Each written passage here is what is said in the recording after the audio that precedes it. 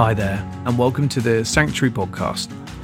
Our vision is to find sanctuary in Christ and then to be sanctuary to each other and express sanctuary to this city. And so for us, success is loving well, one person at a time. And if we can help you in any way, please do feel free to reach out, jump onto our website, sanctuarysf.com, and we would love to connect. Anyway, back to the podcast. My name's Tom. It's so good to be together, isn't it? Amen. So good that God is here and He is just encouraging our hearts and speaking to us. If you have a Bible, could you turn to the Gospel of Mark? Gospel of Mark. If you don't have one with you, there are some brown ones lying around. Grab one. It will come up on the screen. But if someone could read for us Mark chapter 6 and verse 45 to the end of that chapter to verse 56. We're going to be a bit interactive, just to sort of warn you, okay? So we believe that's the best way to learn, is through us being in relationships. So who wants to read it? Come on, I know lots of you are closet actors and actresses. I will pick on someone. Thank you, Billy. Here we go. I'll read up the screen. Great. Immediately, Jesus made his disciples get into the boat and go on ahead of him to Bethsaida while he dismissed the crowd. After leaving them, he went up on a mountainside to pray. Later that night, the boat was in the middle of the lake, and he was alone on land. He saw the disciples straining and moved forward. I can really... My eyes. Sorry. Old man! Okay. He saw the disciples straining at the oars because the wind was against them. Shortly before dawn, he went out to them, walking on the lake. He was about to pass by them when they saw him walking on the lake. They thought he was a ghost. They cried out because they all saw him and were terrified. Immediately he spoke to them and said, "Take courage, it is I. Do not be afraid." Then he climbed into the boat with them, and the wind died down. They were completely amazed, but they had not understood about the loaves. Their hearts were hardened. When they had crossed over, they landed at Gennesaret and anchored there. As soon as they got out of the boat, people recognized Jesus. They ran throughout the whole region and carried the sick on mats to wherever they heard he was. And wherever he went, into villages, towns, or countrysides, they placed the sick in the marketplaces. They begged him to let them touch even the edge of his cloak, and all who touched it were healed. Thanks, man. Wow. I know sometimes if you have been around the Christian faith for a while, we can kind of get used to these stories, but they're crazy. They're just kind of crazy in the best sense, with reverence God. So what we're going to do is, I'd like us to get into a few groups. I'll direct us, and we're going to ask two questions. What does this passage tell us about God? And the second question we're going to look at is, what does this passage tell us about people? So again, one of our values as a church is that we believe in discipleship, not just attendance of a meeting. So we would encourage you in the next 5 minutes to participate in these groups. Don't worry if you don't want to, you don't have to, but we do believe a learning experience is much richer when there's little moments at least where we can kind of interact, which is one of the reasons we love more intimate settings, because it keeps that dynamic alive. So, these you guys on this side, over to Billy, you're going to do the first one. What did this tell us about God? So maybe if you want to be in a group of 4, something, or 3 or 4, so maybe you guys want to turn together, you guys on the sofa area, maybe you could be a 4, you guys could be a 3. Just ask that question, what does this tell us about God? You guys over here, what does this tell us about people? So you could maybe just go with your rows, if that's easiest. There's roughly 3 or 4 on each row, or you could do 2 3s at the back. Let's jump in, push through any shyness, and just start chatting. What comes to mind, okay? Again, like with the Alpha course, there's no kind of right answer. We just want to let the Word of God dwell in us for a few moments, and then we'll come back together. Go for it. 1 more minute. Great job, everybody. It's a joy to hear a hubbub. I know, it's painful. I love this bit. I know when you're in the group, you're like, be quiet, preacher man, I want to talk. So, sorry about that. Let's have a little bit of feedback. Anyone from this side of the room want to give us one of the things that came back? Just speak nice and loud, and just quick headline sentence or two. What does this tell us about God? Just shout it out for the recording so it's nice and clear. Group at the back? He is divine. He is divine. Absolutely. Yeah, God, Jesus, divine. Not just a man. Wonderful. Anything else? Let's just tell us about God. Mike brought up, and we thought this was really cool, that Jesus was going somewhere else, and he noticed that they were struggling. Right. He basically allowed himself to just be bothered. Yeah, take his time to be with I love that. Yeah. Jesus Really cool. was happily diverted. Great. It's wonderful. Isn't that wonderful to our souls? Anything over here? The thing is, like, we know that he knew that they were probably going to do that, right? And he, instead of staying where he was and letting the winds die down and letting them get destroyed, he went to them. Right. And he left them struggle, but he was there to help when they really, really needed it. And Yeah. Don't be afraid, like, I'm here, I'm going to help. Yeah. So he was really responsive and reactive. I love that, Sam. He got in the boat. Yeah? Like that. Yes. Mess. Yes. He does that with us too. That's right. Man. So such a simple story in some ways, but so much depth. Anything else?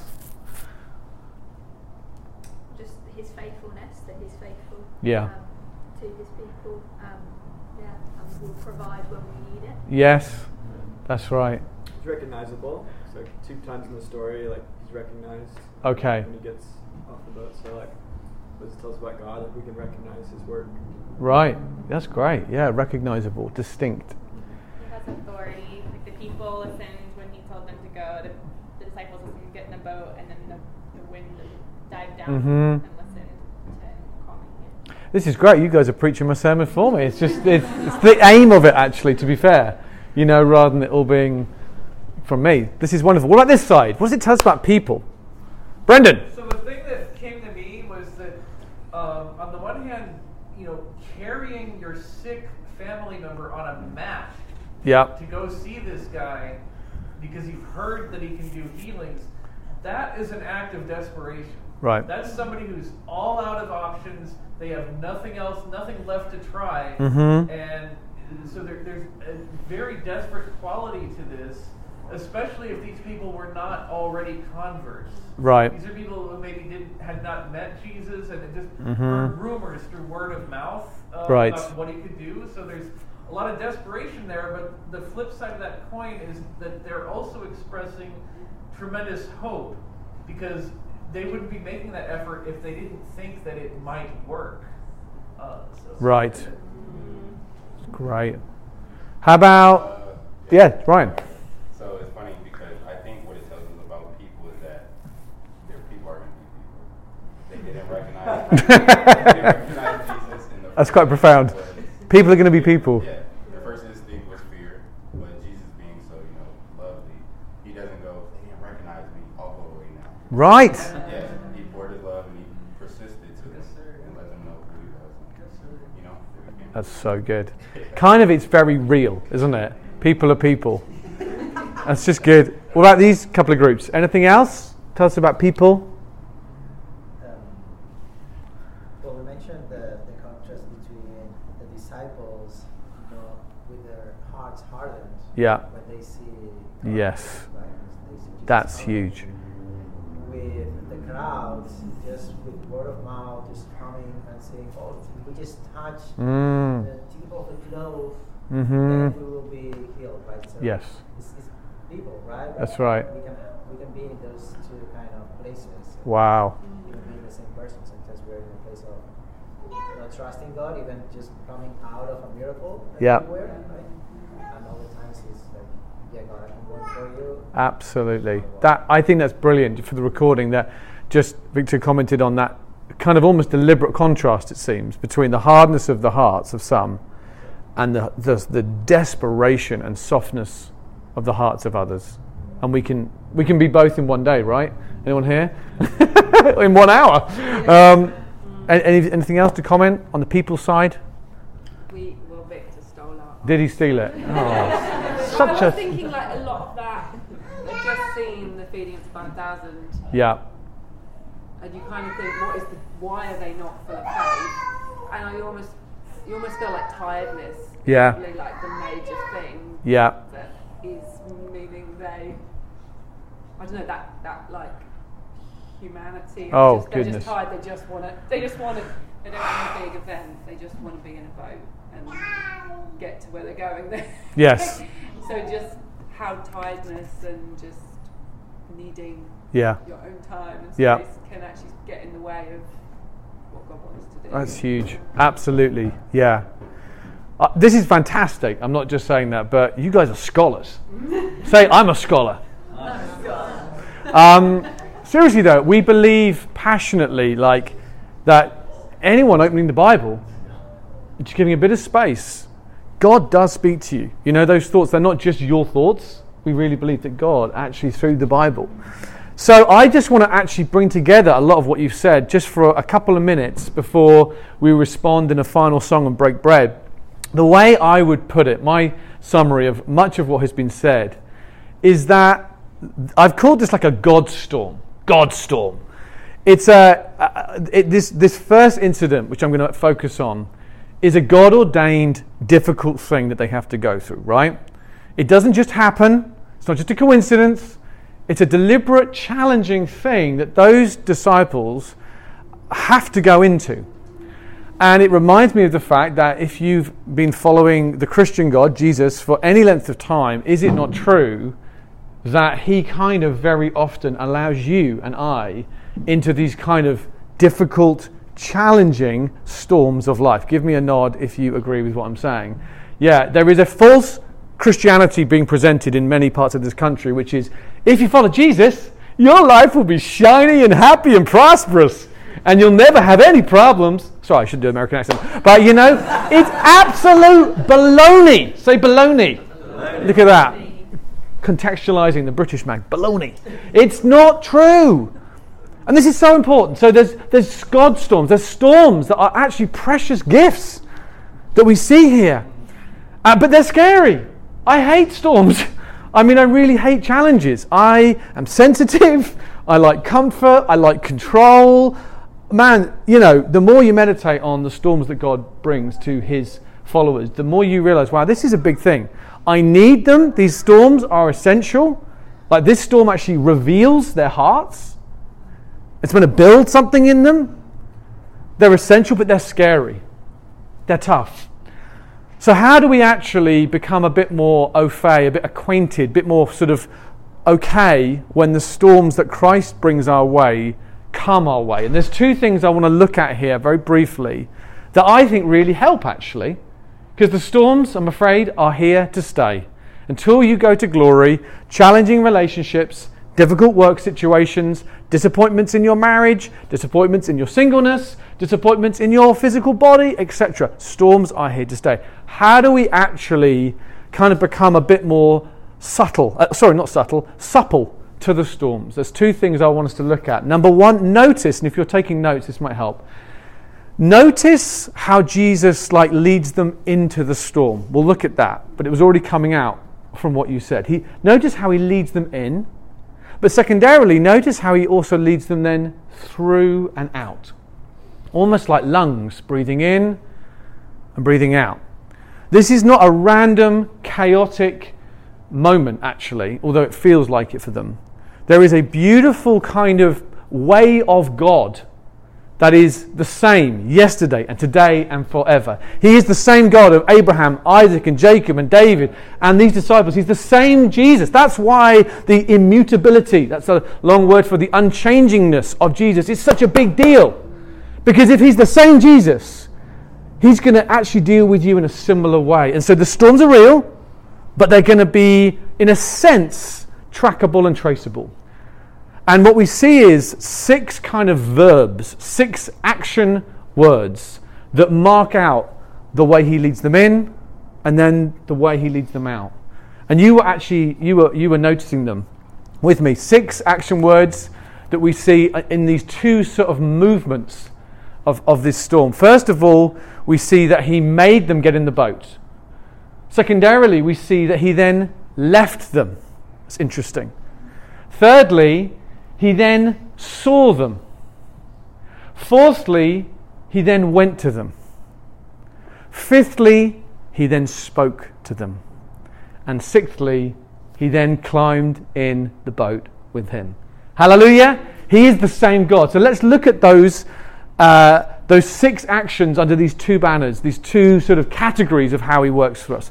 First of all, notice how Jesus leads them into the storm. The first word I want us to look is just notice here in verse 45, immediately Jesus made his disciples.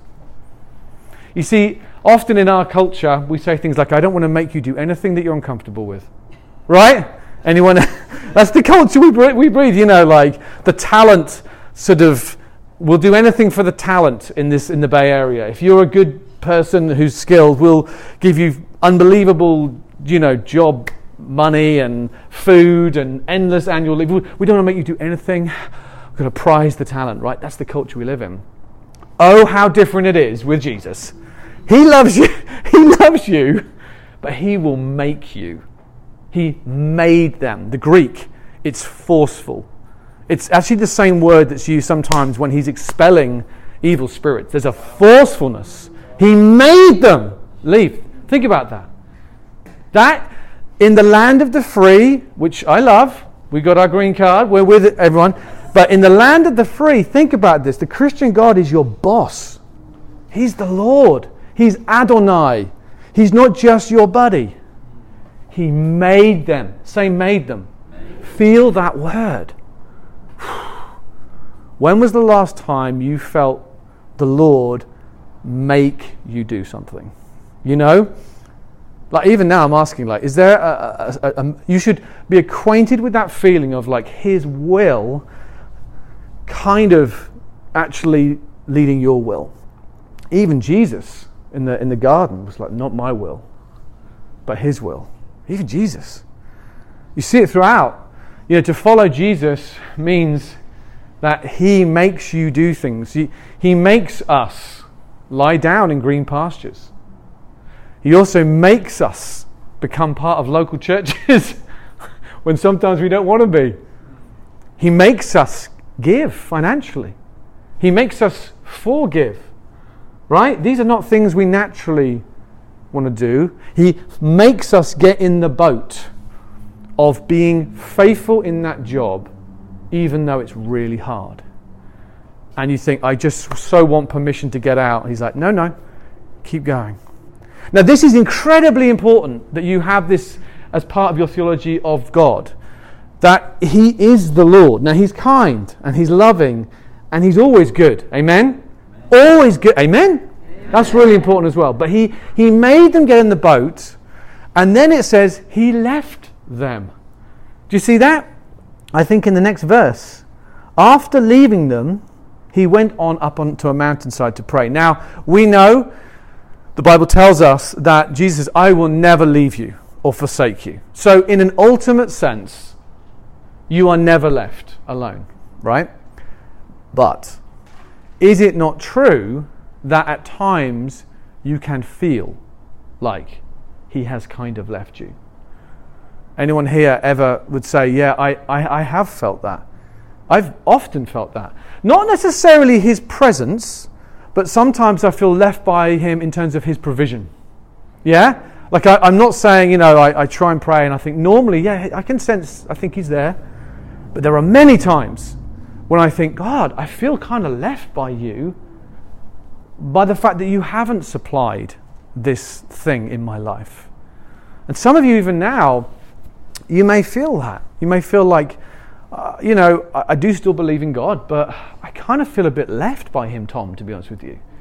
And again, in certain circles of church world, you can feel like you're sort of failing him if you think that.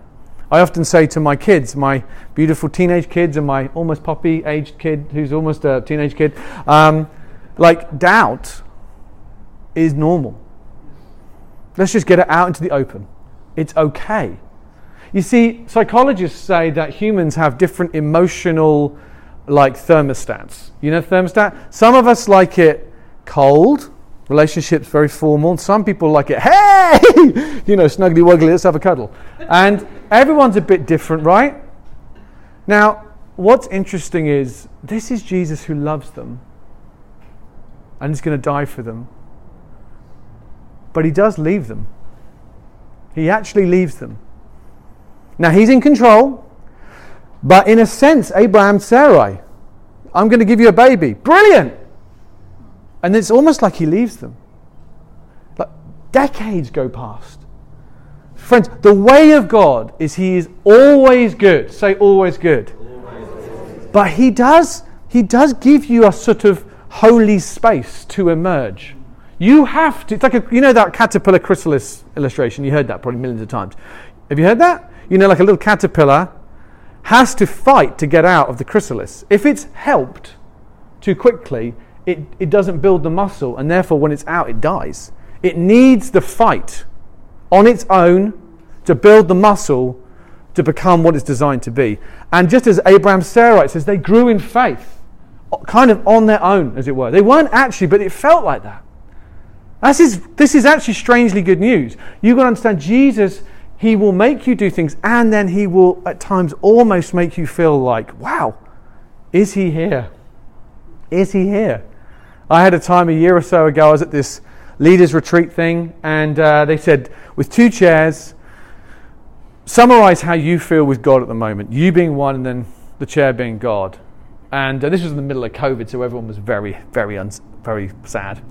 And I literally, in front of all these people, got my chair, that's me, got the other chair, and walked to the other side of the room and had it facing away from me.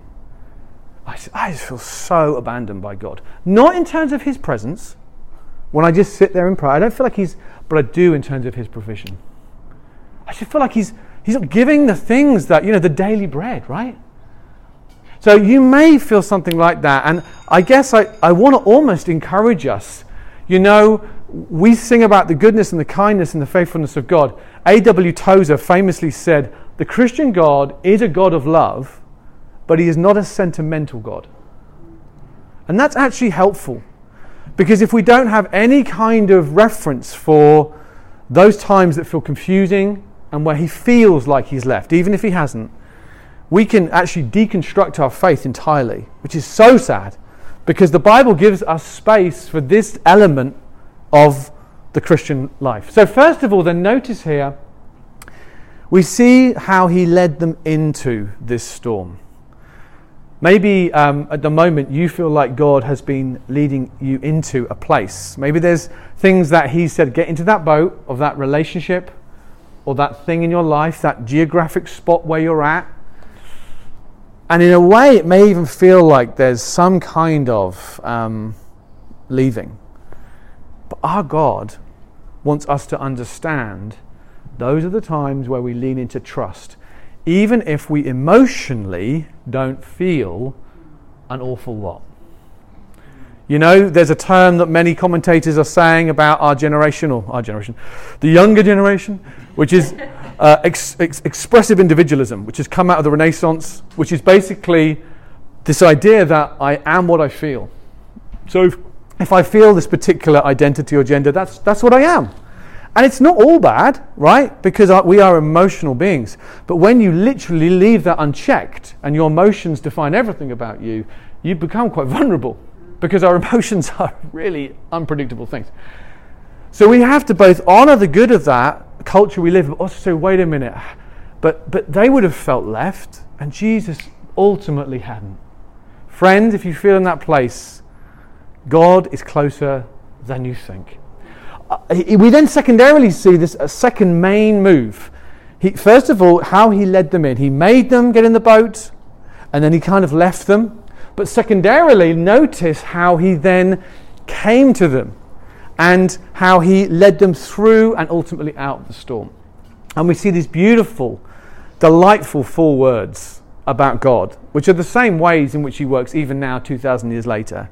Notice he sees them, he then comes to them, he then speaks to them, and then he climbs into them. These action words, these verbs, they make me so excited that God, he helps us understand what the leading into those times is like. But then what's so powerful is whilst they're in those storm times, we have this kind of bird's eye view from God of actually the reality of Jesus. Like, these are his kids. You know, these are his delightful kids. He's not like, oh, I'm bored of them, I'm off. No. First thing we see is he sees them. Say he sees them. And can someone shout out, what are they doing when it says that, John Mark says that he sees them? Verse 48 is the clue. He saw the disciples straining at the oars. He doesn't just say they were rowing, they were straining. That's a little detail. You see, every human, we are designed to be seen. I mean, any of you who've had kids or can remember your childhood, every child demands one thing above everything else. What is it? Attention! Look, Dad, look, Dad, look, Dad, look, Dad. It's true, isn't it, Lily? You know, there is... And it's natural. You're designed to be seen. I think particularly, to be honest with you, in times of pain and times when you've done well and you want a bit of glory. Right? Anyone here? Those are two, I think those are the two big ones for me.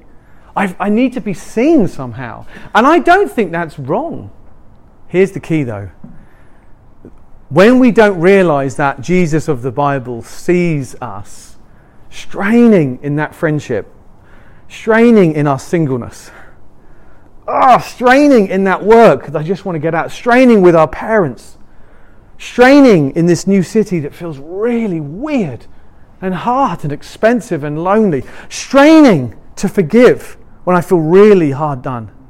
If we don't know that Jesus does see that longing to be seen and honoured in the pain, we can so easily go to wrong places, right? Secondary places, human places. I know I can. You know, where how are you doing? Oh, I'm all right. And then you overshare, which I'm sure none of you have ever done. And I look back and, wow, I feel a bit weird. I've said too much. Way too much. TMI, Tom. Oh yeah, it's because I was longing. I'm straining, actually. But our Jesus, listen friends, he sees your strain. Most of your bosses don't give a boop about your strain. They go, solve it. Go away from me and solve it. Right? Is it not just my experience? The world we live in doesn't tend to communicate, I see how much you're doing and it really moves me. Some of us have grown up with parents who did not communicate, you are really seen. You're really seen. But Jesus sees you even today as you're straining. I wonder what in your life may be that thing that kind of feels just like a slog. It's a God-ordained slog. You know, it's interesting that Jesus told these guys to go to Bethsaida. So here's a map of the lake. They were in the north. He says, go to Bethsaida, which is in the east, right? They're straining for like 10 hours in this terrifying storm. The Lake of Galilee was 8 miles wide, the same as the bay. I hate flying over the bay, landing. Anyone here, especially at night, I get creeped out as it comes near the water. The idea of being in a little boat for 10 hours in a storm in the middle of that kind of water is terrifying. It's not a joke. That's not like, oh yeah, ha ha ha. No, that's scary. And Jesus said, go to Bethsaida, which is in the east. They never seem to make it to Bethsaida. If you look on, the next place that comes up is in Gennesaret, which is on the other side. So think about this. It seems that Jesus sent them into a God-ordained storm to row in this terrifying experience for 10 hours or so, and it wasn't even ever getting about to Bethsaida. It's almost like he doesn't care really where they're going. They end up in Gennesaret on the other side. So this isn't even an efficient storm. Do you see? They're going the wrong way, as it were. But Jesus doesn't ultimately care so much about your efficient plan for your life. He's watching the character that's forming or not in that storm. But he sees you. But then secondarily, I love this, he sees them and then he goes to them. It says, shortly before dawn. Did you notice that? When is the darkest time of the night, apparently? Apparently it's just before dawn. I don't know if that's true or just some sort of poetic truth. But I've heard it said that the darkest hour is just before dawn. And it says here, shortly before dawn, he went out to them. So Jesus, how does he lead them out and through the storm? First of all, he sees them. If you're in a storm, if you're straining away, rejoice that he sees you. Now, I just want to say, you can actually grow in feeling his pleasure over you. It's actually possible. In the last year, and Billy and I have talked about this several times, Billy's a friend of mine, some of you know, he's like, how are you doing? I said, I can feel the pleasure of God over my life more. It's almost like a physical feeling. It's really amazing. I feel more hidden in some ways in what I'm called to do here. But when I'm talking to that neighbour, or I'm talking to that person, or I'm making that decision, I can literally feel heaven like, whoop! The way that you're loving well one person, I can feel it. It's really weird because I'm used to living off the energy of people, and it's starting to shift. It's actually, it's like what Jesus, it's like I'm doing the will of the Father. I want to say this is an actual area of growth I believe God really wants to lead you into. He sees you and then he goes to them secondarily. He's not just someone who sees you and watches and go for it, Tim, go for it, Kelsey. He actually goes to them. He is a goer, not just a gusher. Yeah? We live in a land where people are like, I'll be there. Yeah, you can count on me. No, I can't. I mean, Flakyville, right? We live in a place where people, unfortunately, I'm sure no one in this room, but on occasion, promise a little more than actually we deliver. I certainly have done that. So I remember in the move to America, actually, getting really hurt by one friend over here who kept on promising so much, and then they were just totally passive. And I remember thinking, oh yeah, your actions, as well as what you say, are actually almost more important. It's not just you saying nice, I need you to help me do this. So Jesus physically comes. And the Bible tells us that God is actually coming to you all the time. That's why he says, count your blessings one by one. That's why James says, every good and perfect gift comes down from above. Do you see, if we don't realize that God is coming to us, that those clothes on your back, that friendship that you have, the coffee in your stomach, the food in your belly, simple things like that, as well as the more sort of higher level things we might say. These are gifts. These are specific gifts Jesus is giving you. That's why one of the things I've felt most led to recently is thankfulness. Just thankfulness. Literally just cultivating thankfulness. It's dynamite. Now you might think, oh Tom, I've come all this way to church and you're talking about thankfulness. I want some high level theology. Listen, I tell you, when you start to thank God, like we sang at the beginning, I thank God. It's one of the most profound things that can change mental health more than anything. If there's nothing else you remember from this sermon, please, if you're not consciously, as a discipline, thanking God out loud or on paper or in some tangible way every day, man, we have a liar. Satan is real and he wants you to focus on everything you do not have, and it will kill you. We are blessed. Amen? And I don't just mean like physically. I mean, we are so blessed. The Bible says if you know Christ, you have every single blessing in Christ. That you have the attention of God himself. And he adores you. And he knows how rubbish you can be. And he still adores you. And he gives you blessing upon blessing upon blessing upon blessing. Man, it's extraordinary. It really is. He comes to you and he's coming to you. It's not like, oh, he will do one. He's doing it even now. If you are, for example, getting vaguely excited by what I'm saying, that's a gift of God. And you go, that smells good aroma. Yes, I feel something in me saying that might be true. That's a gift of God. That's the risen Christ coming to you across the lake. I'm giving you myself. I'm giving you faith. I'm building you. And it changes how you see reality. That's how the Christians can even go to their deaths. Because they're not feeling like they're victims. They're feeling like, well, to live is Christ, to die is gain. There you go! Boom! Even dying, I'm not ultimately a victim. I'm a blessed one. He comes to us. And then it says, fifth action word, he spoke to them. He spoke to them. I love this. Take courage, it is I. Take courage. Take courage. Man, the power of a certain person's voice, depending on who that person is, can just change everything. The power, Jesus doesn't just come and show them that he sees them. He speaks to them, and he says these words that, again, in the Greek, ego eimi, or emi, are the exact same words that you might recognize from the Old Testament. You remember in Exodus? There's that bit where God tries to reveal himself to a guy called Moses, and he just says, I am who I am.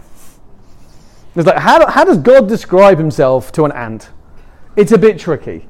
So he just says to Moses, I am who I am. It's the same phrase. Jesus is using the same phrase. For a Jew, they'd be like, oh my gosh. Listen, in the middle of the chaos, before the storm has even ended, this holy tractor beam of words in God's presence comes into their hearts. Take courage. And at this point, the storm hasn't gone. He's saying, take courage because I'm with you. A mighty, big God is with you. I'm with you. The voice of God changing things. Again, think about this. What's interesting, many psychologists would say that children growing up need certain key things from their parents for them to be healthy individuals. There's a guy called Adam Young who's a great Christian therapist, and he talks about the big six. You could Google it later if you want. It will ruin you. But it's an amazing talk. And he says, there seems to be some key things that children need from their parents. Number one is attunement, which means your parents are actually communicating to you, I see you. I'm kind of in tune with you. Number two, kids need responsiveness. That their parents actually don't just see the child in difficulty, but they respond. Another one he talks about is the ability to help your children emotionally regulate themselves.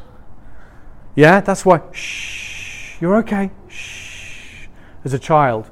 And as parents, if you're a parent or if you've grown up with parents, their job is to help you stay calm and grounded when things are difficult.